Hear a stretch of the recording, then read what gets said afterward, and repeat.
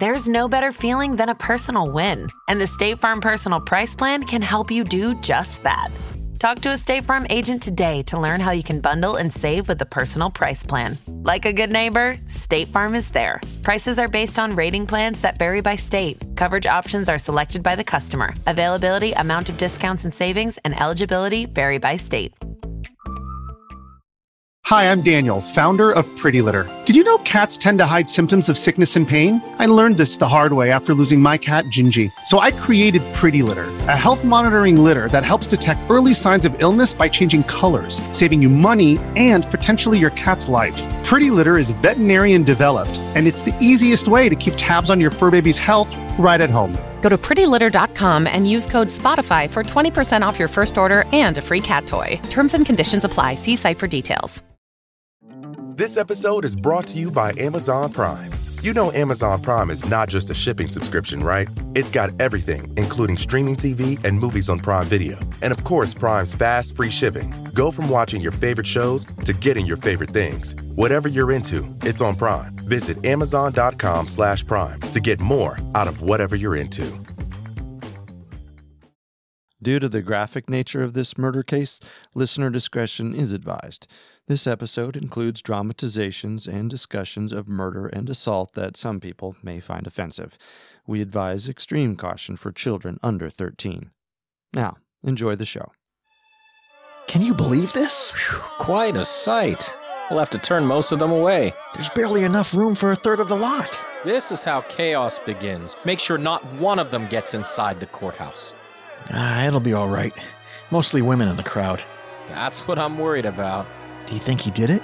All I can say is, I've had my fair share of moments when knocking my wife into an early grave seemed like a fine idea. I've only been married a year.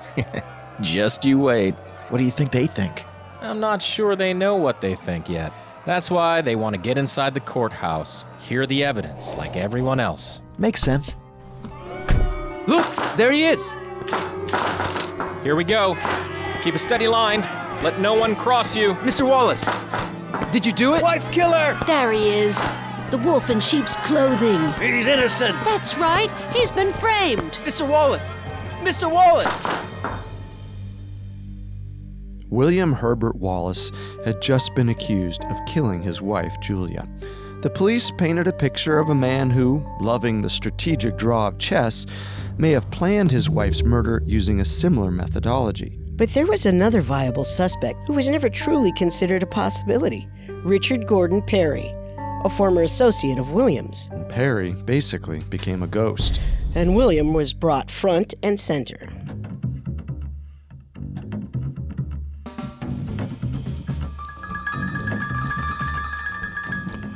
This is Unsolved Murders, True Crime Stories.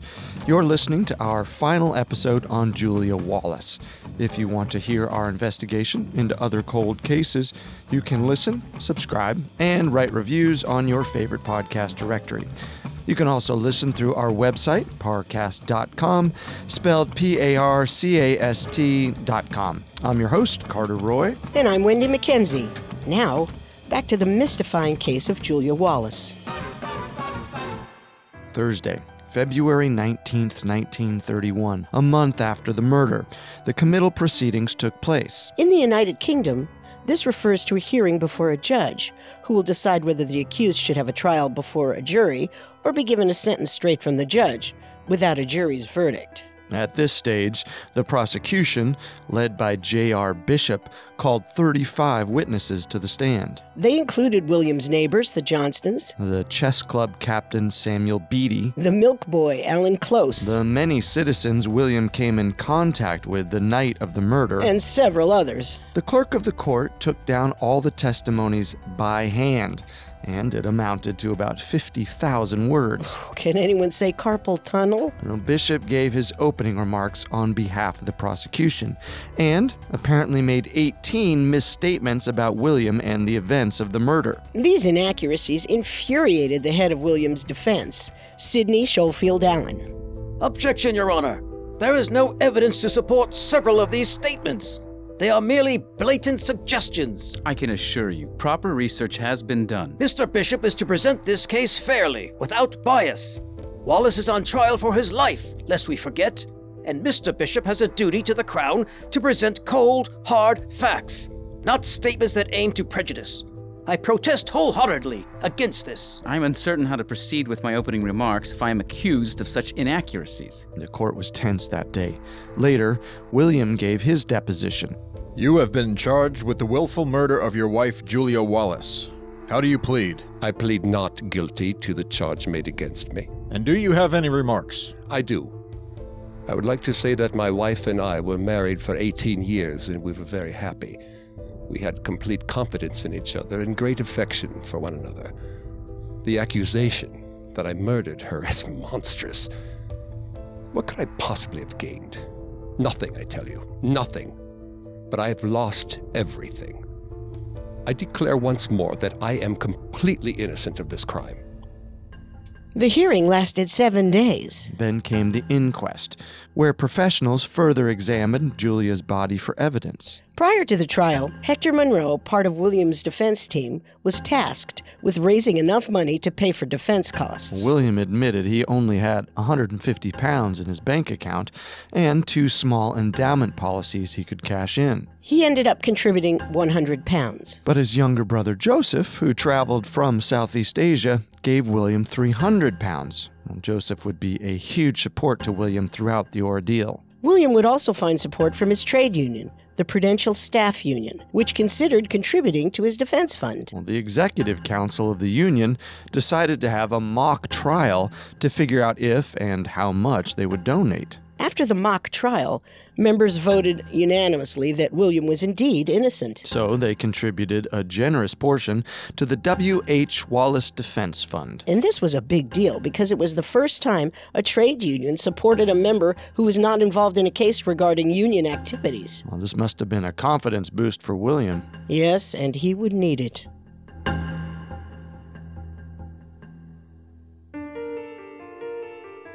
April 22, 1931. William's trial began at the St. George's Hall in Liverpool. The presiding judge was Justice Robert Alderson Wright, a stern and serious-looking fellow, if I may say so. Well, judges usually are. A man by the name of Roland Oliver served as the head of William's defense. Massive crowds stood out in the rain, desperately hoping to gain access to the court. And there were only about 300 seats, and several hundred people were turned away. In his signature dark suit, white-collared shirt, and black tie, William observed the formalities of the court with interest, until it was time to answer a question. William Herbert Wallace, how do you plead? Not guilty. Edward Hemmard, the head prosecutor on behalf of the Crown, spoke first, and his speech lasted over 2 hours. Geez, long-winded much? Well, then various witnesses were called to the stand. One of them was Samuel Beatty. Mr. Beatty, tell us what you remember from the night of January 20th, 1931. I remember getting a phone call at Cottle's City Cafe, where I serve as captain of the Liverpool Chess Club. Who was the call from? A man claiming to be R.M. Qualtrough. Claiming to be? You did not believe he was who he said he was? No, that is not what I meant. He gave the name R.M. Qualtrough. Did you recognize the name? No. What about the voice? No. Can you describe the voice you heard? It was a strong, confident voice, a bit gruff, if I may say so. Did it sound at all like Mr. Wallace's voice? No, it did not. Can you be certain of that? The voice I heard sounded nothing like William's. The reason Hemmard asked if R.M. Qualtrough sounded like William was because there was a strong accusation by the prosecution that William was actually this made-up Qualtrough. Right, and that he made the call. All part of his elaborate scheme. John Johnston, neighbor and friend to the Wallaces, was also questioned. Mr. Johnston, how would you describe William and Julia as a married couple? They were very loving with each other. Did you ever see them quarrel? I can't say that I have. Is that a firm no or a possible yes? I have not seen them quarrel. And how often would you see the two of them? My wife Florence and I would come over a couple evenings a month for tea and biscuits. William and Julia would play songs for us in the parlor. We very much enjoy their company. I see. And how familiar were you with Julia's physical ailments? I'm sorry? The victim was often ill. Were you not aware of this? Julia did have her fair share of colds.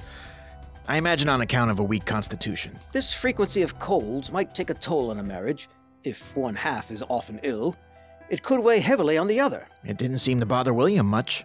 You mean he showed no concern for Julia's bouts of sickness? It didn't upset him, if that's what you're asking. Kind of husband does not feel some kind of empathy for his ailing wife. William has empathy.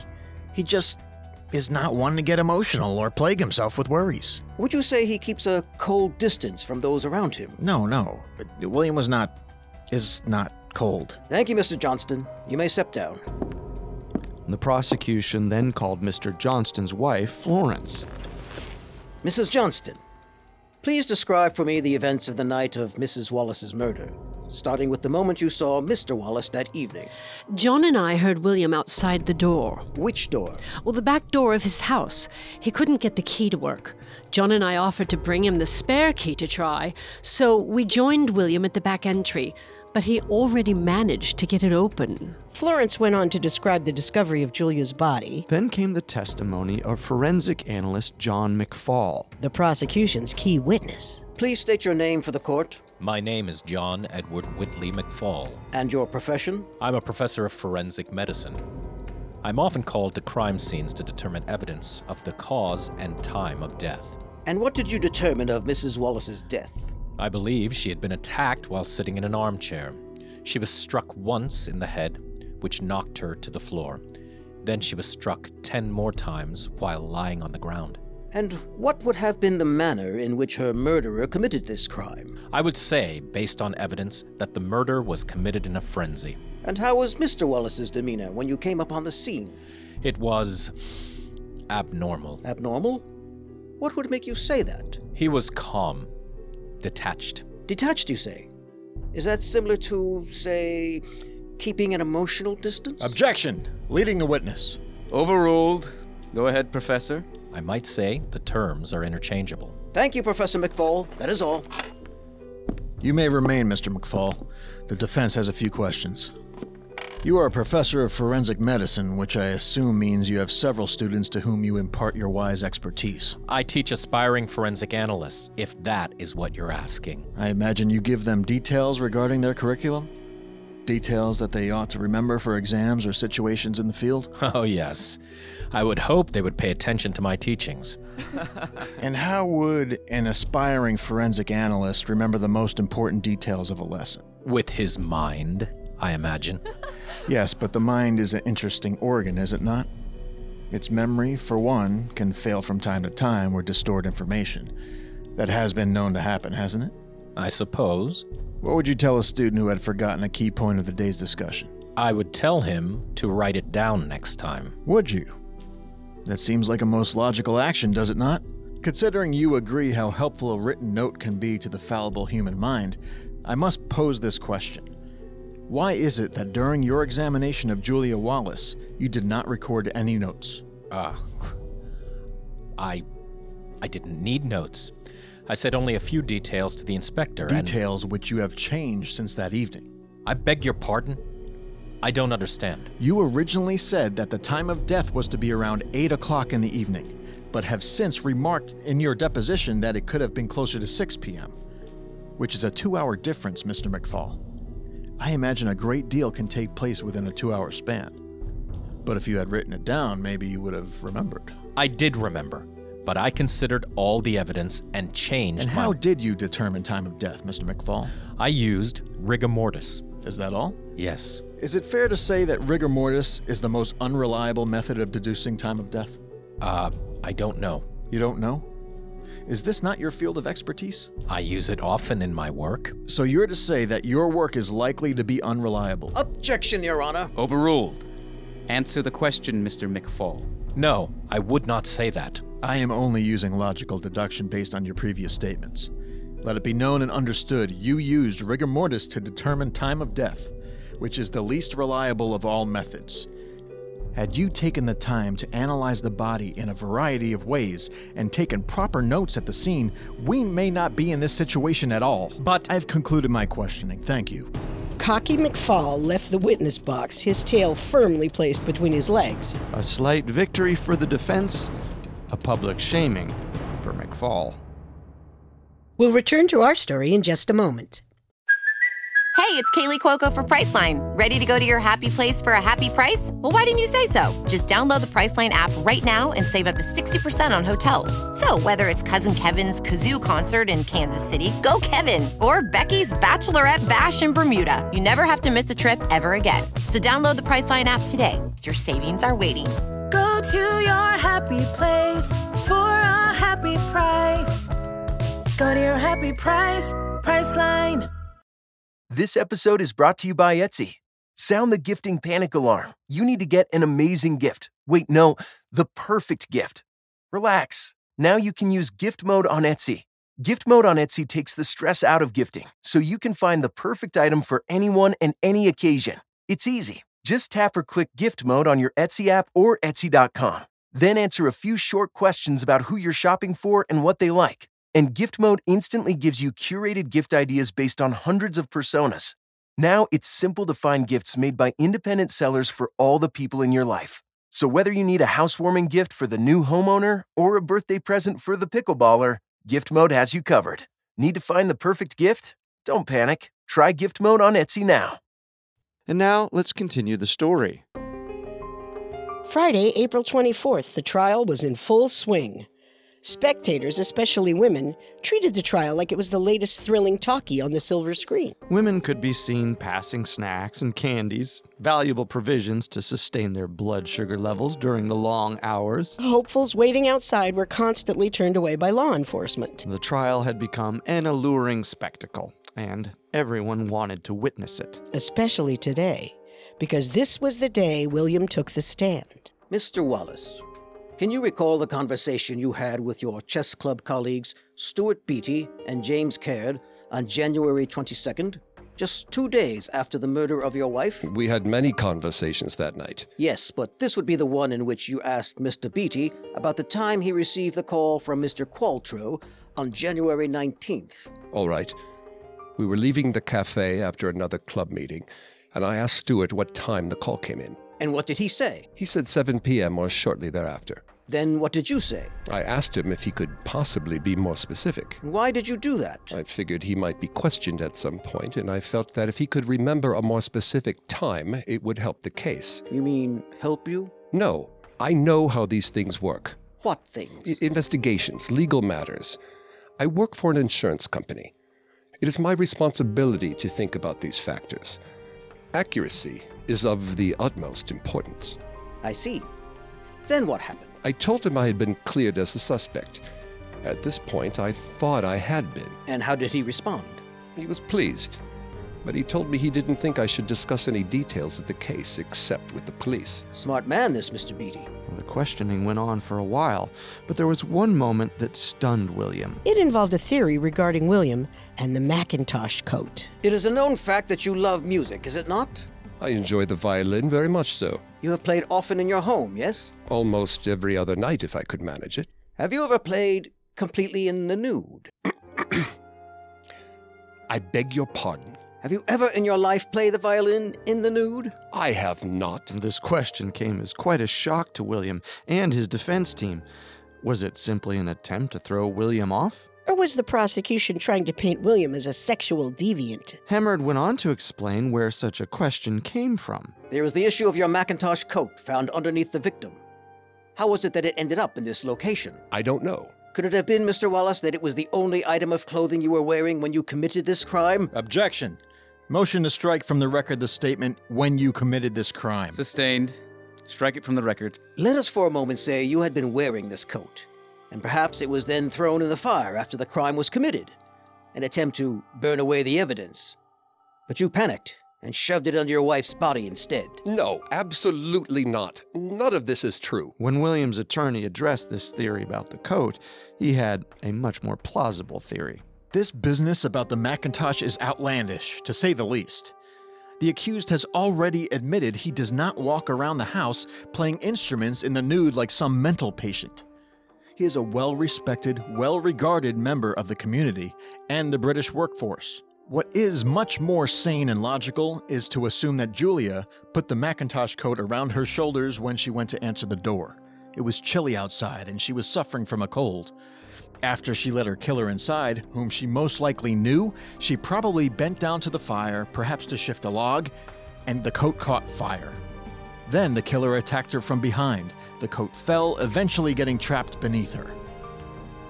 Please consider that scenario and forgive my colleague's wildly inappropriate imagination. Saturday, April 25th, the last day of the trial. The morning began with Roland Oliver giving his closing remarks on behalf of William's defense. Note that some of his statement is verbatim from historical account. Members of the jury, there are two pivotal factors that will help you determine guilt or innocence. First, who sent the telephone message to Mr. Wallace? And second, at what exact time is it that the prosecution has determined Mrs. Wallace was killed? First of all, there is no evidence from any witness aside from the police speculation that Mr. Wallace phoned that night. So, we cannot conclude that he made that call. Secondly, in regard to the time of death, let us review the evidence. Mr. McFall provided his opinion that the time of death was around 6 p.m., which we know to be incorrect, because the victim was seen alive by the milk boy, Alan Close, at roughly 6:40 p.m. Also, I urge you to ignore the statements regarding Mr. Wallace's demeanor the night of the murder. We cannot determine whether a quiet, detached demeanor means guilt or innocence. And it is foolish to think we can. You must also reject the preposterous theory regarding the Macintosh coat. Finally, as I'm sure you all know this in your hearts, but must recognize it in your minds, mere suspicion is hardly enough to convict a man and sentence him to death. It is hardly enough. Thank you. According to Oliver, the telephone call and the correct time of death were the two most important elements of the case. In his closing statement, Hemard also mentions the phone call, but alludes to other factors as well. Let us readdress this important phone message. Remember that the accused admits to leaving his residence at 7:15 p.m. and that the call box is 400 yards from his house. Just 400 yards, which would make it very convenient for him to place that call at 7:20. It is strange coincidences just as this one that raise and contribute to suspicion. But are they simple coincidences, or the meticulous plans of a cold-blooded mastermind? The accused is a lover of science and of chess, two of the most logical and methodical passions a man can enjoy. And I will remind you that the actions of Mr. Wallace the night of the murder, the same actions he referred to in his deposition, appear inherently methodical, speaking to the two tram operators of the time and his destination, disturbing Mrs. Mather, who lived at 25 Menlove Gardens West, and asking the police constable what time it was, even though Mr. Wallace wore a watch. As to the question of time of death, I agree with my seasoned colleague. You can only convict this man if you have absolutely no shadow of a doubt that he is guilty. Now it was time for the judge to give his final words. He too had a message for the jury. Members of the jury, it is your utmost duty as citizens of this great country under King George V to consider the evidence and nothing else. This murder is one of the rarest cases I have ever come across, and so it especially deserves thorough and unbiased consideration. Let it be known that throughout this trial, neither party has uncovered or suggested a motive. That's right. No motive for William was ever addressed. Isn't motive one of the most important factors in a case? You would think so. Another reason this is one of the oddest murder cases around. And no mention of any other possible suspects.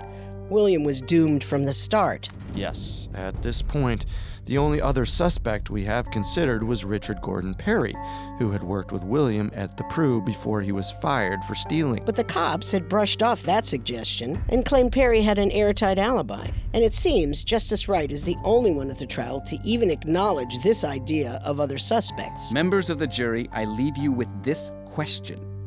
Can you, beyond any reasonable doubt, assert that Mrs. Wallace was killed by this man and absolutely no other?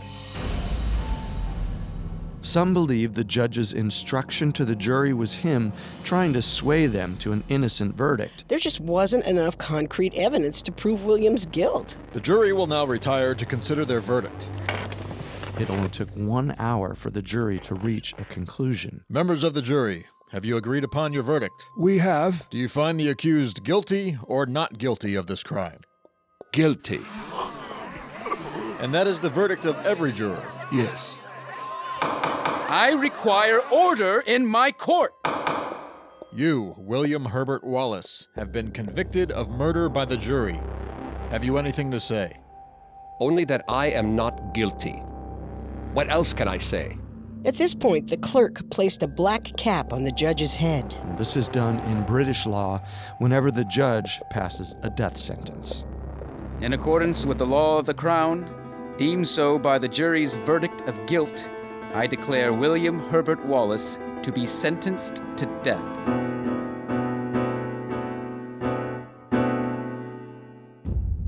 After being taken away to the Liverpool prison known as Walton Jail, William was stripped and given a gray uniform that signified he was to be executed. The execution was tentatively set for May 12th, 17 days later, but would likely be pushed back if the defense chose to appeal the court's decision. And they did. Monday, April 27th. Plans for an appeal were already in motion. A new fund was created to raise money for those costs. A couple of weeks later, on May 18th, 1931, William found himself traveling in a car from the prison to the Court of Criminal Appeal at the Strand in London. He would later recount that the green countryside was a sight for sore eyes after being locked up. The presiding judge was Justice Hewart. He, with the help of two other judges, would determine William's fate. But first, Edward Hemmard of the prosecution and Roland Oliver of the defense had to make their statements. Oliver went first. The most significant ground for this appeal is the utter lack of evidence. There is simply not enough to prove guilt. I might also report that the jury was as a whole very hostile and prejudiced towards the accused. The majority of jurors acted in a strange and aggressive manner, not consistent with logical and unbiased judgment. We would be doing a disservice, no, a disgrace to the Crown by allowing a man to be put to death based on such shoddy information and unfounded suspicion. Therefore, we must reconsider the facts and give this man a fair trial representative of the integrity of British law. The next day, Oliver's opponent took the stage. My colleague's remarks yesterday were not indicative of the truth. The pieces of this murder fit together like a jigsaw puzzle, if I might use a visual analogy. I see it, and undoubtedly so did the jury. Their decision was based on the information presented. They fulfilled their civic duty to the best of their ability. Because of this, the verdict should not be disturbed. Mr. Oliver, you are allowed a rebuttal. Thank you, Your Honor. I will restate what I so strongly know to be true. There is no fact, no series of facts that prove that this man committed this crime, and in these circumstances, I ask that this appeal should be upheld and the man acquitted. At this point, a dead quiet fell over the room. The court will rise for a few minutes. The three judges left to confer.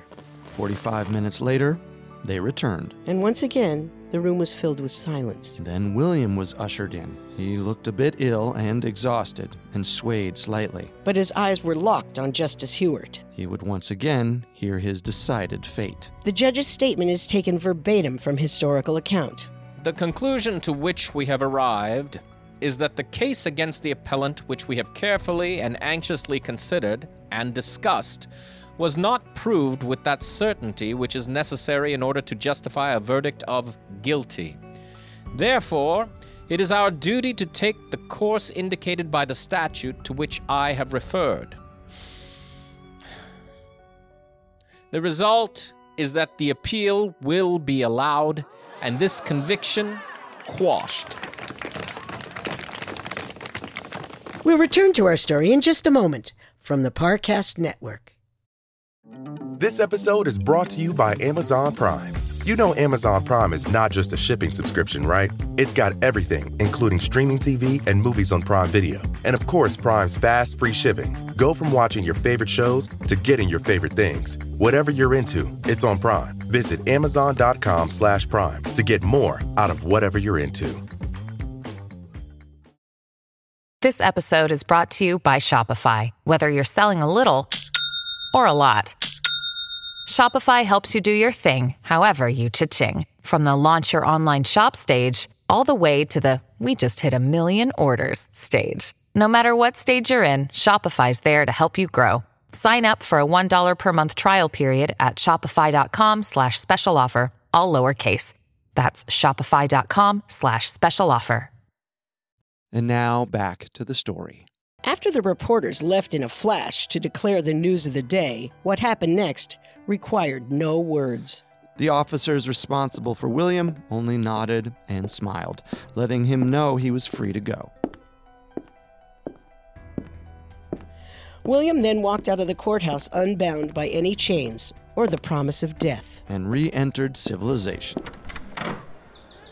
Wearing his signature bowler hat, black overcoat, and gold-rimmed glasses, he emerged with his brother Joseph by his side. So, was this justice prevailing? Or was it the twist of fate reward for a clever killer? Whatever the case, one thing is for sure. The press had an absolute field day. Reactions to the appeal flooded newsstands, the majority in favor of the decision. The Daily Telegraph reported, "The appeal tribunal has set free a victim of injustice with his character cleared." It seemed William had an army of supporters behind him, including members of the religious community. A day before the appeal, churchgoers and influential figures prayed at the Liverpool Cathedral for William's vindication. Which was interesting considering that William was an agnostic. The London Star wrote, "Mr. Wallace of Liverpool has had a shattering experience. The subject of public prayers, condemned by a jury of his fellow men, he was finally acquitted by the Court of Criminal Appeal." It went on to say that his case is a triumph for him and all for British law. Some of the most coldly logical minds in the world decided in favor and gave us another case for pride in the finest legal system in the world. Even the bishop himself of Liverpool Cathedral weighed in. I am very glad that this appeal has been allowed. I have never felt satisfied that the evidence proved guilt. Well, there you have it, victory for William Herbert Wallace. But what was to become of him? Did this judicial triumph and newfound freedom inspire him to move to the Bahamas and sip Mai Tais with adventurous travelers and laid-back locals? That would be my first instinct, but sadly, this wasn't the case for William. In fact, this event only gave him a brief reprieve from his ultimate fate. And even though the press was pleased with the decision, William's neighbors and others near his hometown shunned and criticized him. So he eventually moved away. But not to the Bahamas. However, he did buy a bungalow. Did he? Yes, right on the Wirral Peninsula of northwest England. Sounds like a step in the right direction. Yes, and he continued working at the Prudential Assurance Company. But then his kidney problems returned. Maybe the stress of the trial and being imprisoned aggravated his condition. Or maybe he was just severely ill and had been for a while. Well, if you'll remember, he only had one working kidney left, and it was struggling. In December 1932, only 6 months after the appeal decision, William was in so much pain that he finally checked into a hospital. Surgeons performed an emergency operation, but it did not go well. For months, William was bedridden and either delirious or unconscious. He died on February 26, 1933, just a little over 2 years after the murder. He was buried in Anfield Cemetery in the same grave as Julia. Oh, okay. I know his conviction was overturned, but considering everything that happened, being buried with his wife seems a little strange, doesn't it? Yeah, it's a little morbid, maybe even distasteful, but that was the common practice back then. Even in death, both for the victim and the accused, the story does not end. That's right. There is still much to consider.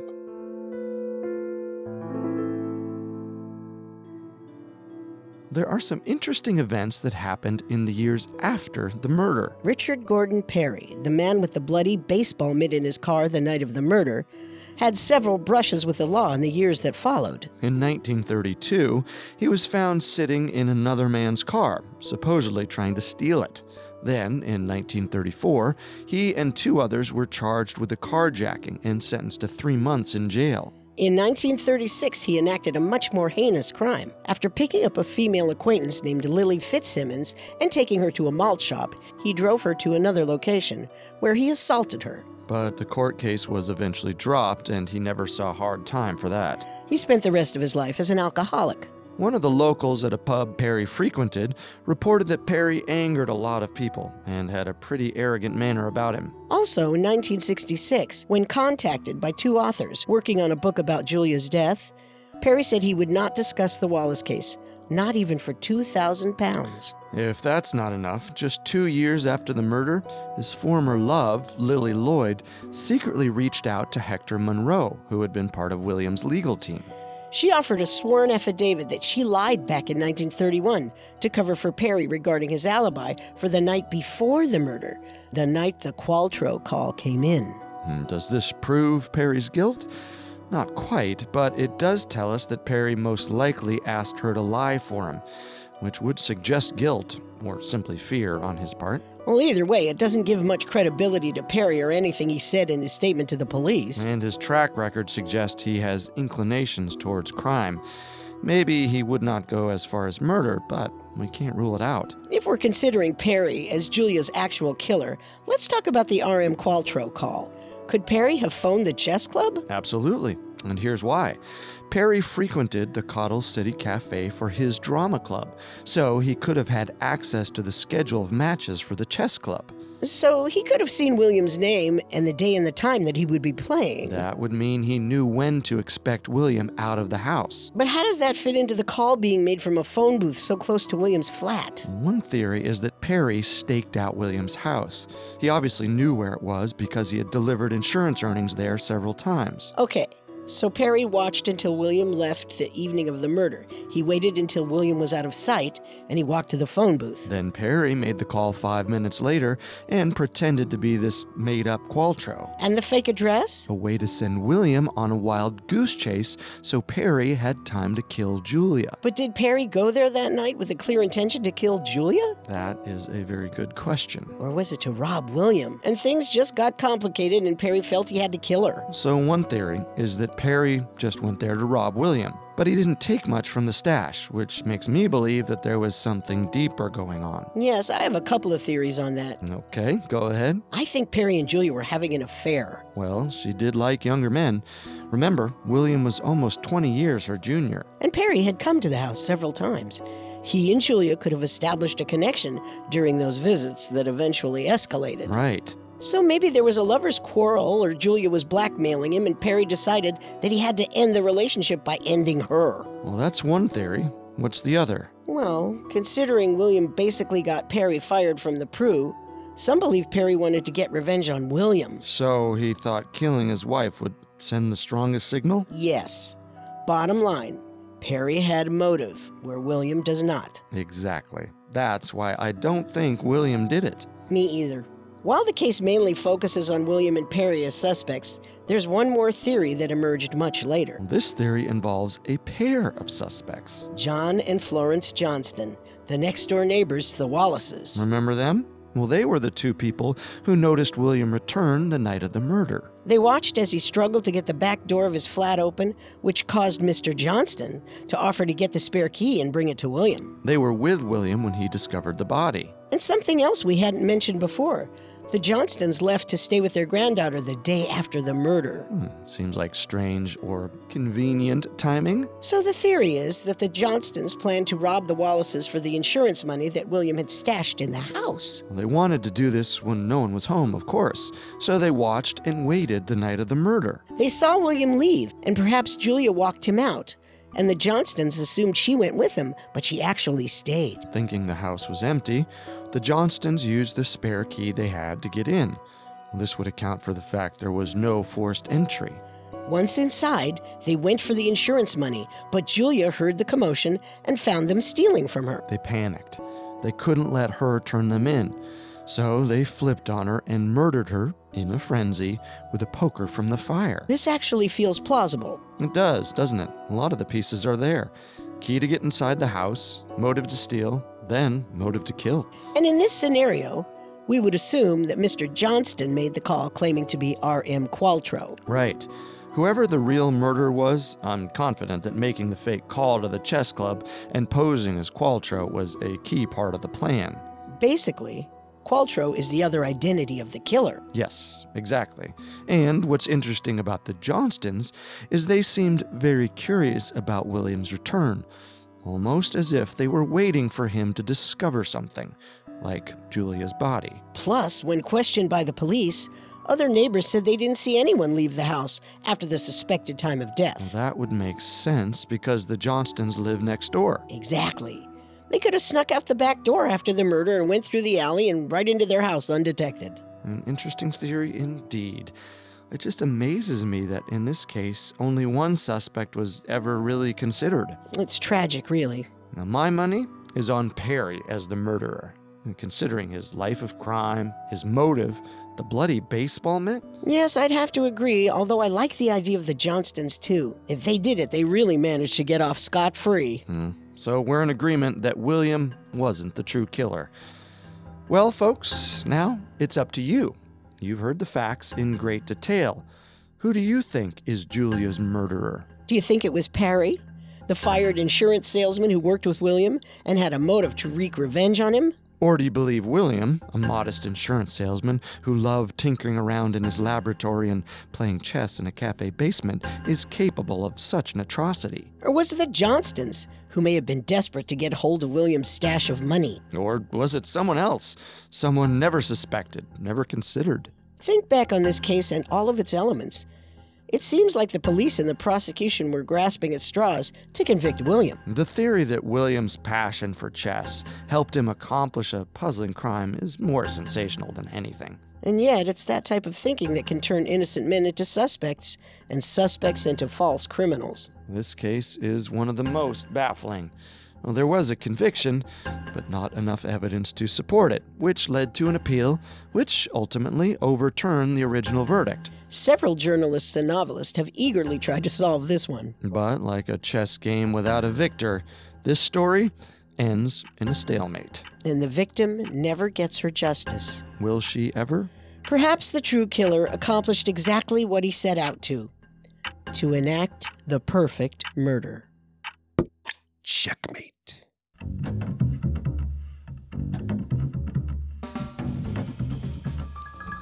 Don't forget to subscribe to Unsolved Murders on iTunes, Google Play, SoundCloud, Stitcher, or any other podcast directory. If you like what you hear, leave a 5-star review or tell us what you think on Facebook or Twitter at Parcast Network. A new episode comes out every Tuesday, and next Tuesday we'll investigate the case of the Somerton man.